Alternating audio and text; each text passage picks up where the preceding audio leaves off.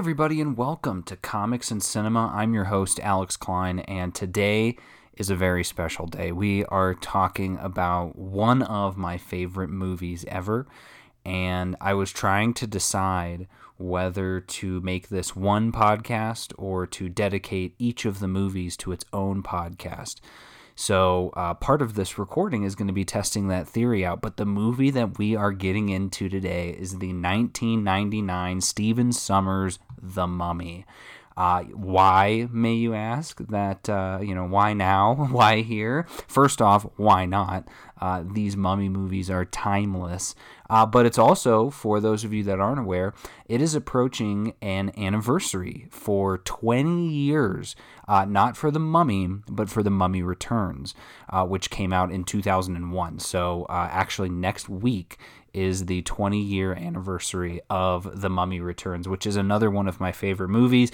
Over time, I have decided that I do like the first Mummy better than The Mummy Returns, but God, do I love The Mummy Returns. And so the plan is going to be we'll talk about The Mummy in this episode. Hopefully, I'll have an episode out next week sometime around The Mummy Returns. And then I'm actually going to be out on vacation for a little while the following week for my birthday. So there won't be any recordings during that time, but I am going to also, during the month of May, get out episodes for The Mummy, Tomb of the Dragon Emperor, and also The Scorpion King, because you can't watch The Mummy Returns and not watch The Scorpion King. And I happened to get an insane deal on all four of those movies on 4K last year when Amazon was having their sale. So I've got to test out how they look in 4K as well. So I'm beyond excited. For those of you that have been fans of this show for a really long time, you know that I I do my best to try and get some sort of mummy reference into as many podcasts as I can. Like I said, this is one of those life-changing movies, for me at least, one of those coming-of-age defining movies. And I would say as well, I would include Van Helsing in that list of, again, if I would have just recorded this as one episode, because Van Helsing technically takes place in that same universe. Stephen Sommers did that movie as well, but it has nothing to do with The Mummy, so we're not going to include it. So, 1999, what a year. This movie came out May 7th of 1999. I'm trying to even think where I would have been at that time. I was living in Ohio. I was in, I won't say what grade I was in, but let's just say that I was in elementary school during that time. And I remember this movie because, partially because of my cousins. And one of them, Cameron, he was on the anime episode. This was... we were Egypt and history-loving kids growing up. All of us were, and I think part of that was because Cameron, his brother Christian, and sister Kiki, their dad, my Uncle Phil, he worked for, I think it was TWA at the time, but now works for American Airlines, and so he would get free flights. And we never got them. Obviously, we weren't his kids, but they went on a lot of trips. And there was even one. The reason I bring this up is because they went to Egypt one time, and when they came back, they shared all the photos of their travels, and it was just so cool. And we had talked about like, oh man, just like The Mummy, but more so just because of the old Mummy movies and the history of ancient Egypt. Like I said, growing up, my favorite school things, on top of anything else. And I really loved school. I was a huge nerd. So like, I really enjoyed everything about school in terms of classes, but my favorite things were, number one, dinosaurs. Number two I don't even know if we want to put them in order, but dinosaurs, space, and ancient Egypt. And as I got older, that ancient Egypt slowly turned into ancient civilizations. But just the history of mummies, King Tut, and all of that other stuff. I just remember so many. Those times when you're younger, you think back like, oh, there's only certain memories I have of a X age. And, those are usually the most vivid memories. Well, most of those types of memories for me are around Egypt. So, like, I vividly remember being in a IMAX theater at the History Museum in Texas, and watching a mummy, like a documentary that was one of the IMAX mummy ones there about the secrets of the tombs. And, read one of my favorite books was The Magic Tree House, the third one, the Egypt book.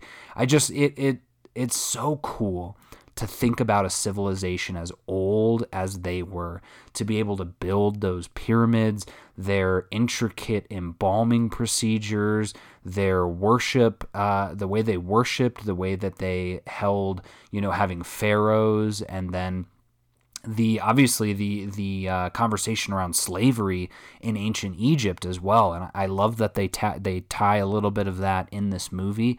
I did talk about it now for 5 minutes, but it's a very special thing for me. And so when this movie came out, I was not allowed to see it because it was PG-13 and I was not old enough.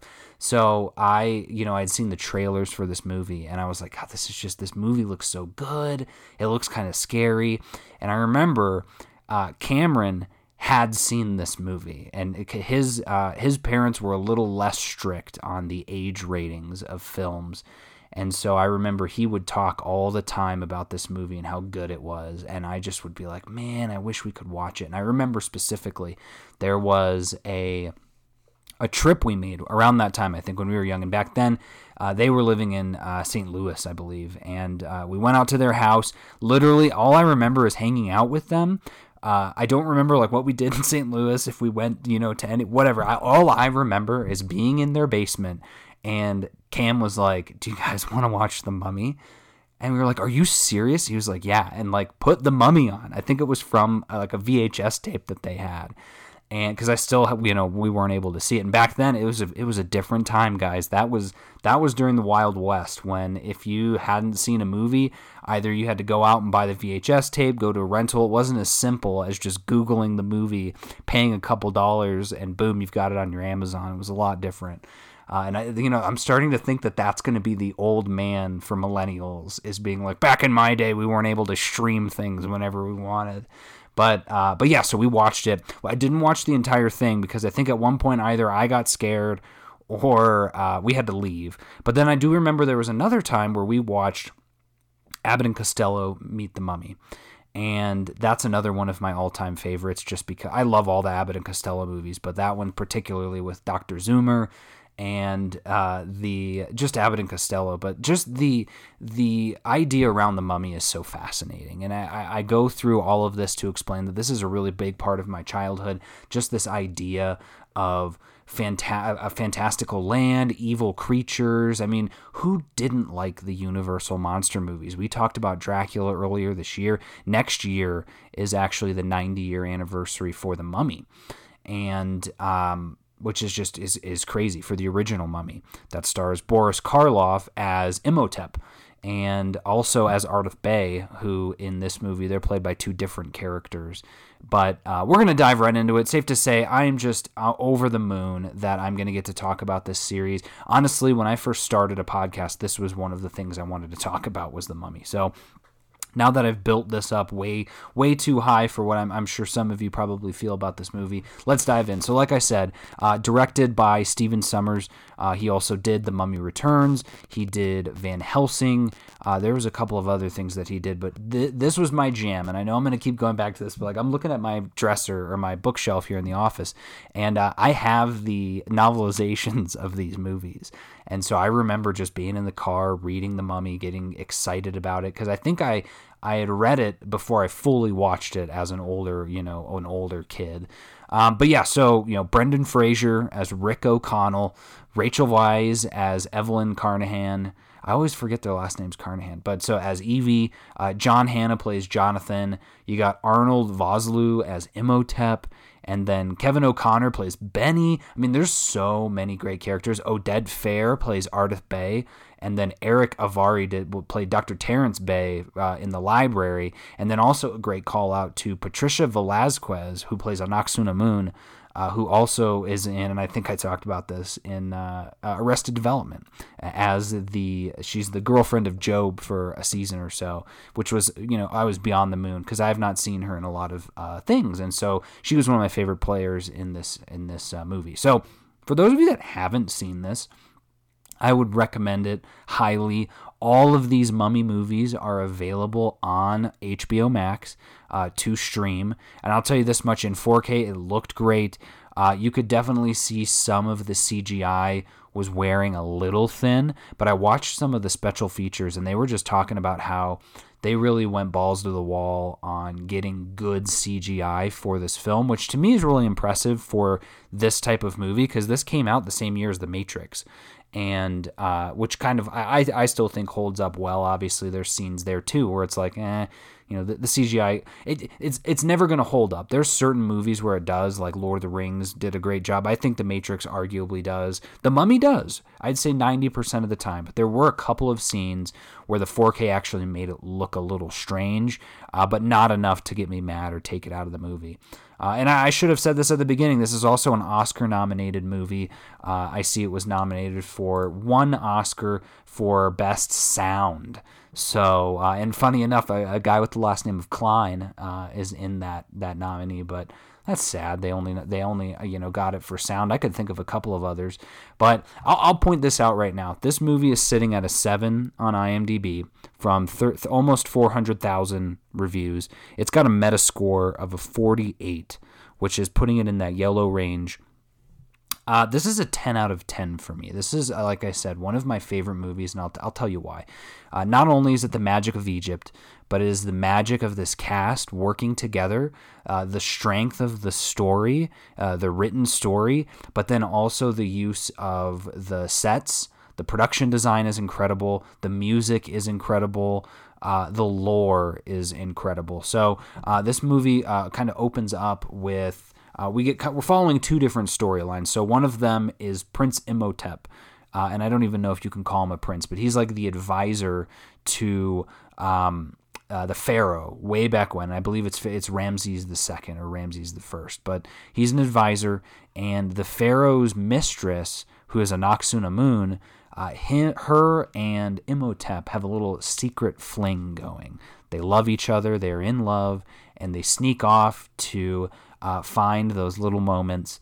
And the scene that they show, she's completely covered in paint, in fancy body paint. And the pharaoh is doing this specifically because he'll know if anyone touches her, because the paint will get messed up. And that was always a sticking point for me of like, come on, dude, you had to touch her shoulder, which he does and marks it. And then the pharaoh's like, oh my, who were you with?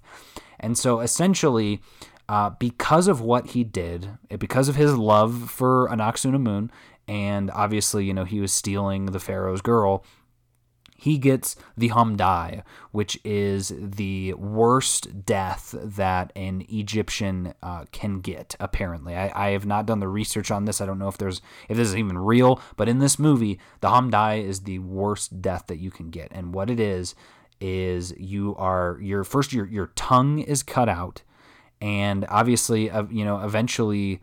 Actually, no, your organs aren't removed. Your tongue is cut out, and then you are bandaged up alive and put in a coffin alive with scarabs. Just hundreds of scarabs poured in there to eat you alive. And then the coffin is closed, locked. They bury it at the foot of Anubis, and then that's it. And then they put a curse on it, obviously. They put a ton of, Egyptian curses on it. And so the whole situation is also Anck-su-namun kills herself because she says essentially, if he can't have me, no one can, basically, like, this is my body, and kills herself. So they're both dead.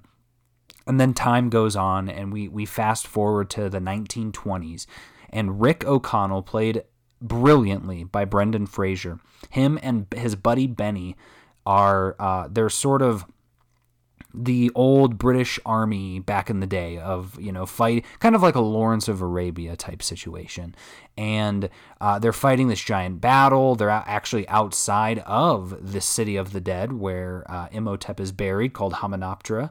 And as they're fighting, the battle is turning. Benny turns tail and runs. And I love Benny because he is able to portray how like bad of a person he is so quickly. Like we can just see immediately that he is a coward, he is a fool, and he's just going to do whatever he can to make it, to make it out alive.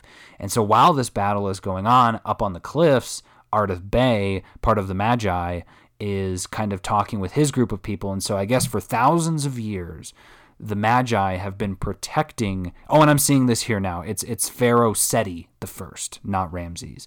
But the Magi have been protecting Hamunaptra so that nobody goes in and awakens the mummy, because due to the severity of his death, because of the Hamdai curse, if he is brought back to life, he will spread like a plague on Egypt. And I love this idea, because as you watch it, and especially if you're watching it as a younger kid like I did, my favorite character was always, especially after Mummy Returns, was always Ardath Bey, because he's just such a badass. And him and Rick O'Connell too, really. They're so good at fighting. They're awesome. And as you watch this movie a little closer, maybe on a second or third or 16th viewing, you think, oh, well, actually Ardath Bey, he's kind of a bad guy in a way, because, Brendan Fraser, Rachel Weisz, they're all trying to, and I guess I'm jumping ahead a little bit, but they make him out sort of to be a bad guy, but at the end of the day, it's Evie and Rick and Jonathan and all the other Americans who go to Hamunaptra. They're technically the bad guys of the movie. And it never really dawned on me until multiple viewings of it. And I love that there's just so many ways to watch this movie. And so they, he's being chased. Rick is into the city, and it's a set, so it's not that big of a city, but he gets to some spot, and it eventually, we find out it's that Anubis statue, and it's half buried in the sand. And the people who are chasing after him leave. They flee. They're like, oh man, and so you start going, oh, interesting. And he kind of wanders out. He's the only guy left alive. He wanders out into the desert, and the Magi are like, are we going to kill him? And Ardath says, let the desert kill him. Like, he's not going to make it back alive. Well, guess what? He does.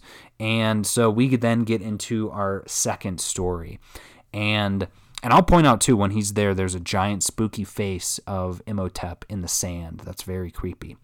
Very creepy music, too. This is actually if you're watching this and really, I hate to say like really putting your energy into it to try and watch it, but I'm just, I was scared, and I've seen this movie so many times, and even on this most recent viewing, I was creeped out in this movie. Like, I love how creepy it feels. And so we move ahead. I think it's like 3 or 6 years later, something like that. And we follow now our new main character, who's Evelyn. And she is a librarian at the Egyptian library, basically, where Dr. Bey, played by Eric Avari, is kind of the headmaster there. And we see that she's very quickly, and like I said, every character in this movie, it's so cool how we know exactly what kind of character there are in very few scenes. Like, what Benny's about, what Evie's about, Jonathan, Rick, all of them. And so we quickly find out that Evie is very clumsy, very smart, very headstrong, and also kind of she's got a little bit of a chip on her shoulder. She has something to prove, and mostly to the Bembridge scholars. And that is one of my favorite lines in this movie, because I used to say that line all the time when she says, "Take that, Bembridge scholars," because they've rejected her from Bembridge, or whatever the hell that is, whatever school that is. She's been rejected. She's trying to become a Egyptologist, or just an archaeologist, someone who studies the history, and they've rejected her because while her resume is very impressive, she has no field experience. And so I love that, because it's like, oh, you're about to get some serious field experience. Don't you worry, Evie. And so we find out, she's very clumsy. She knocks over all of the bookshelves, which honestly, when Dr. Bey comes out and criticizes her, I thought he was being kind of kind, because I would have just been like, all right, I think I'm done being a librarian forever. Like, that's it. I'm done. And but then we quickly meet her brother, Jonathan, who is a sort of rapscallion, very goes where the money is. He's always interested in money. He's always looking for that next get-rich-quick scheme. But that ends up being to their fortune, because he actually according to him, won out of a card game. I think it actually ended up being that he pickpocketed Rick, but he has a key. And for, I guess, as a viewer, you would know what this key is for. But if you don't, this key, this is a very sacred and special key. And Evie looks at it and does some things to it, and it opens up to where it is this key. And inside of it is a map. And it is a map to Hamunaptra, the city of the dead. And, they're starting to get the stars in their eyes for various reasons, right? Jonathan's thinking this place is going to have a ton of treasure. And Evie is thinking, here's my field experience. But not only that, obviously, she loves this stuff. But they don't know how to get there because Dr. Bay burns the map. And I loved it because my wife and I were watching this, and I had forgotten about this. She's like, he's a bad guy, isn't he? And I was like, I'm pretty sure he is. He's about to burn this map. But then I was like, wait. No, it's not that he's a bad guy, guys. He's a good guy. He's trying to protect them because he's also one of the Magi. And so, we find that out a little bit later, but it's nice to know as you're watching because you can slowly see him moving the map over to this candle. And if you hadn't seen the movie before, you really wouldn't be able to tell. But and I'm not even putting spoilers on this one because, guys, this movie is 21 years old at this point. Or, no, 22 years old. Wow. But that's wild. So from here, they need to find a way to get to Hamunaptra. And so she's trying to ask Jonathan, like, hey, do you remember who it was you got the map from? And so they end up at this prison where, and we'll see if he's on this main thing here. He might. Yeah, his name's God Hassan, played by Omid Djalili. And he was pretty funny. He's this really annoying, cantankerous guy. Again, all he cares about is money, women, and he's just absolutely disgusting. And Rick is about to get executed for having a very good time, as he describes. And Evie needs to keep him because, they go down there, they talk with him. He says, yeah, I know the way to Hamunaptra, but you want to know, get me out of here. And so she's like, how much can I pay you so that you don't execute him? And he's like, blah, blah, blah, this isn't enough. And eventually she says that he knows the way to Hamunaptra. And if he lets him go, he can be a part of the team, or he'll get 20%. Or 25%, something like that. We know he's going to die anyway. Like, it doesn't matter. Tell him he'll get the whole thing. But so he says, done, fine. So we cut him loose, and now the squad has been created. So we've got Hassan, Rick, Evie, Jonathan are all tag teaming, and so they charter a boat and are kind of going down. I would imagine going down the Nile. I don't think they ever expressly say where they're going, but we find out on the boat that there's another group of people that are also going to Hamunaptra, and it is a group of Americans, Mr. Henderson, Mr. Daniels, and Mr. Burns, along with a Egyptologist, and he's not showing on this main set, but he is the father and bad guy at the same time of, where is he? Mr. Burns. Yeah, I guess they're not showing him on here. Oh, sorry, Jonathan Hyde. That's got to be who it is. Yep, Jonathan Hyde. Yeah, that's funny. He's playing Dr. Alan Chamberlain. And funny that his name's Alan because Alan Parrish from Jumanji. He's the dad in Jumanji. But they're also on an expedition, and they are being taken by an unknown guide. And we quickly find out that the guide is Benny. And so Benny has apparently been taking people to Hamunaptra only for them to die. We quickly see that he's more about kind of just having them pay him, and then he leads them to their doom, and he makes his money. And he says something like, these Americans, they're smart. They've only paid me half now, and they'll pay me half when we get back. So I have to actually try.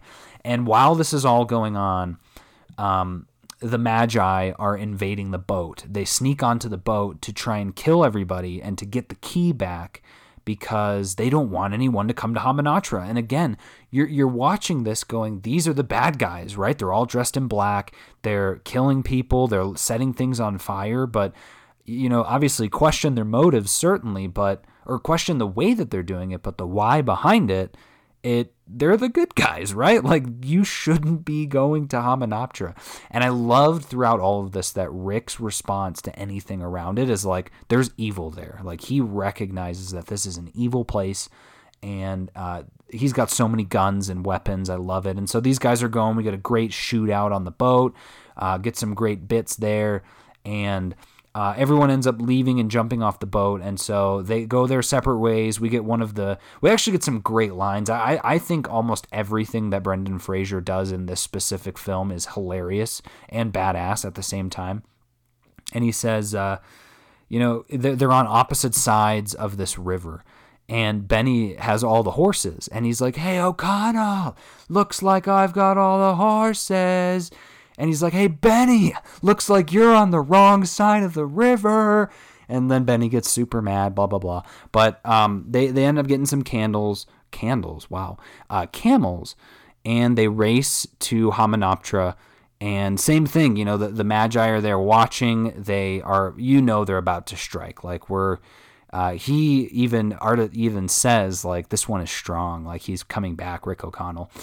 And so they have to wait until the sun rises at this perfect spot. And once it does, the city shows itself. They all race their way in. Evie wins. She's the first one to arrive, which is great. And they both kind of claim different areas and start digging. And it's funny because Rick's group is the 4 of them. And Benny's group is all of those Americans plus probably 50 diggers and other sort of excavators from the town. And so they're all going at it, and eventually what ends up happening is, they dig into this tunnel, they find a secret way in, and they're trying to get underneath this Anubis statue. That's what Evie thinks is where the right spot is. And those people from the other team find their way there too. And so Evie's like, "Well, hang on a minute. I think we can go find another place to dig." And so they go even deeper to where they're now completely underneath the statue. And it's just so cool. They're working under there, and they end up eventually cracking it open, and the mummy comes out, the tomb, the sarcophagus, and it's got the key slot. And you're getting so excited. You're into this movie, but at the same time, you're like, don't open it. Do not open it. And of course, I don't think it's not Evie that opens it. I'm pretty sure it's Jonathan that opens it. And at the same time, the Americans find their own treasure, which is in a separate spot.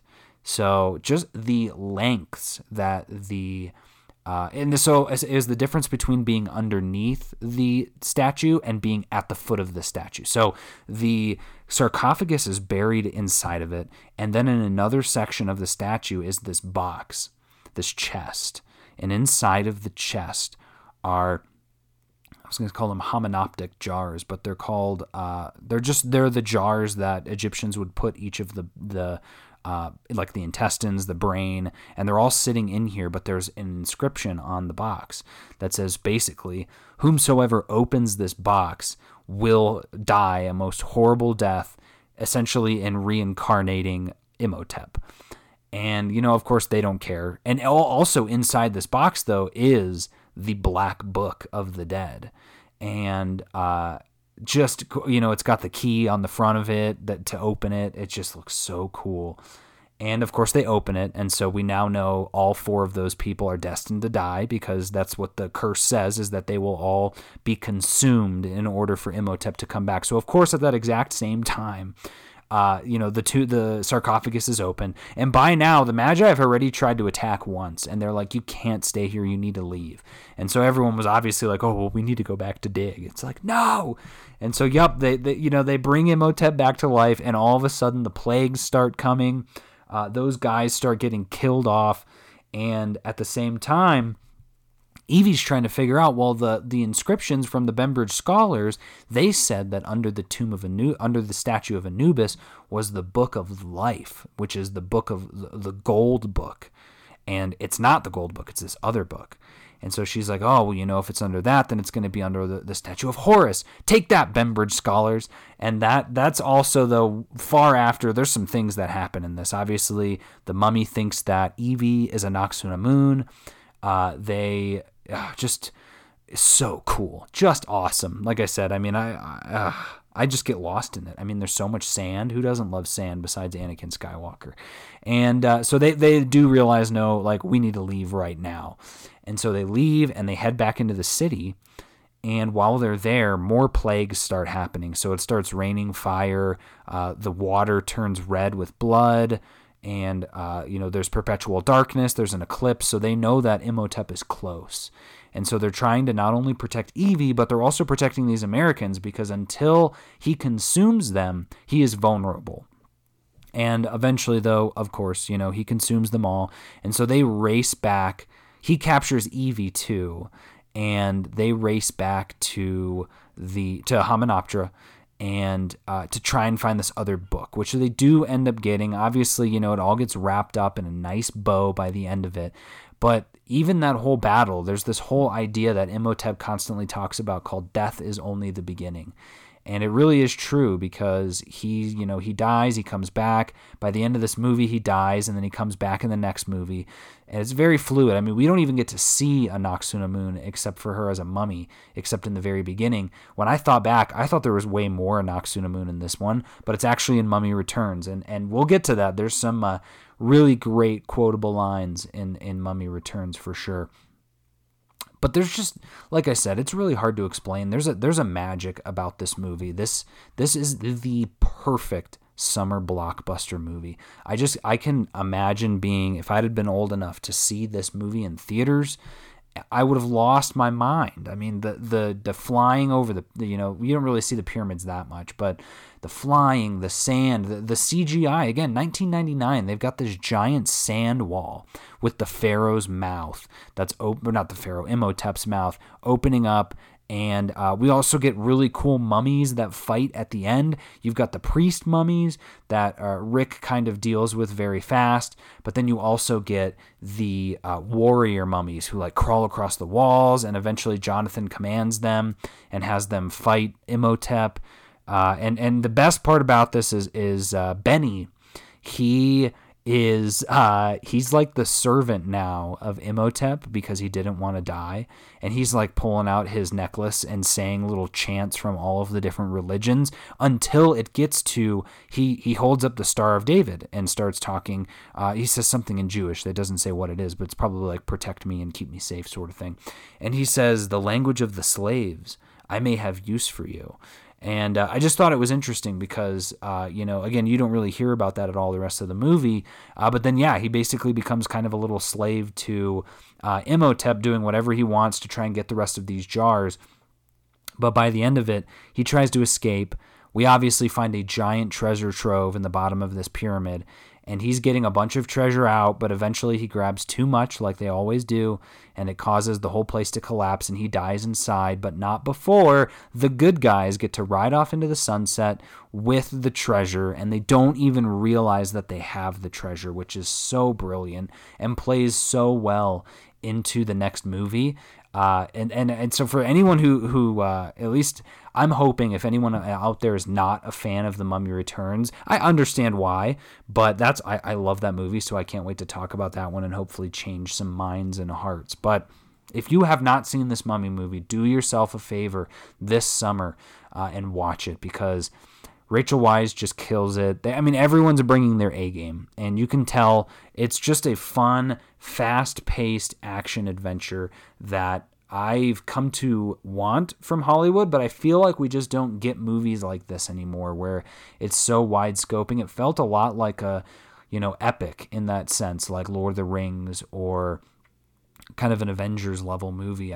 Just with the sets, it's just gorgeous. So yes, I love it. 10 out of 10, one of my favorite movies ever. Let me know if you agree with this assessment. If you don't, I would love to hear why. I'm not going to tell you you're wrong, though, because like I said, it seems like I'm probably one of the few that gives it a 10 versus everyone else kind of around that 7 range. But for Comics and Cinema, that's where we're going to wrap it up. So thank you guys so much for listening. I hope you enjoy The Mummy as much as me, and we'll catch you next time as we're talking about The Mummy Returns.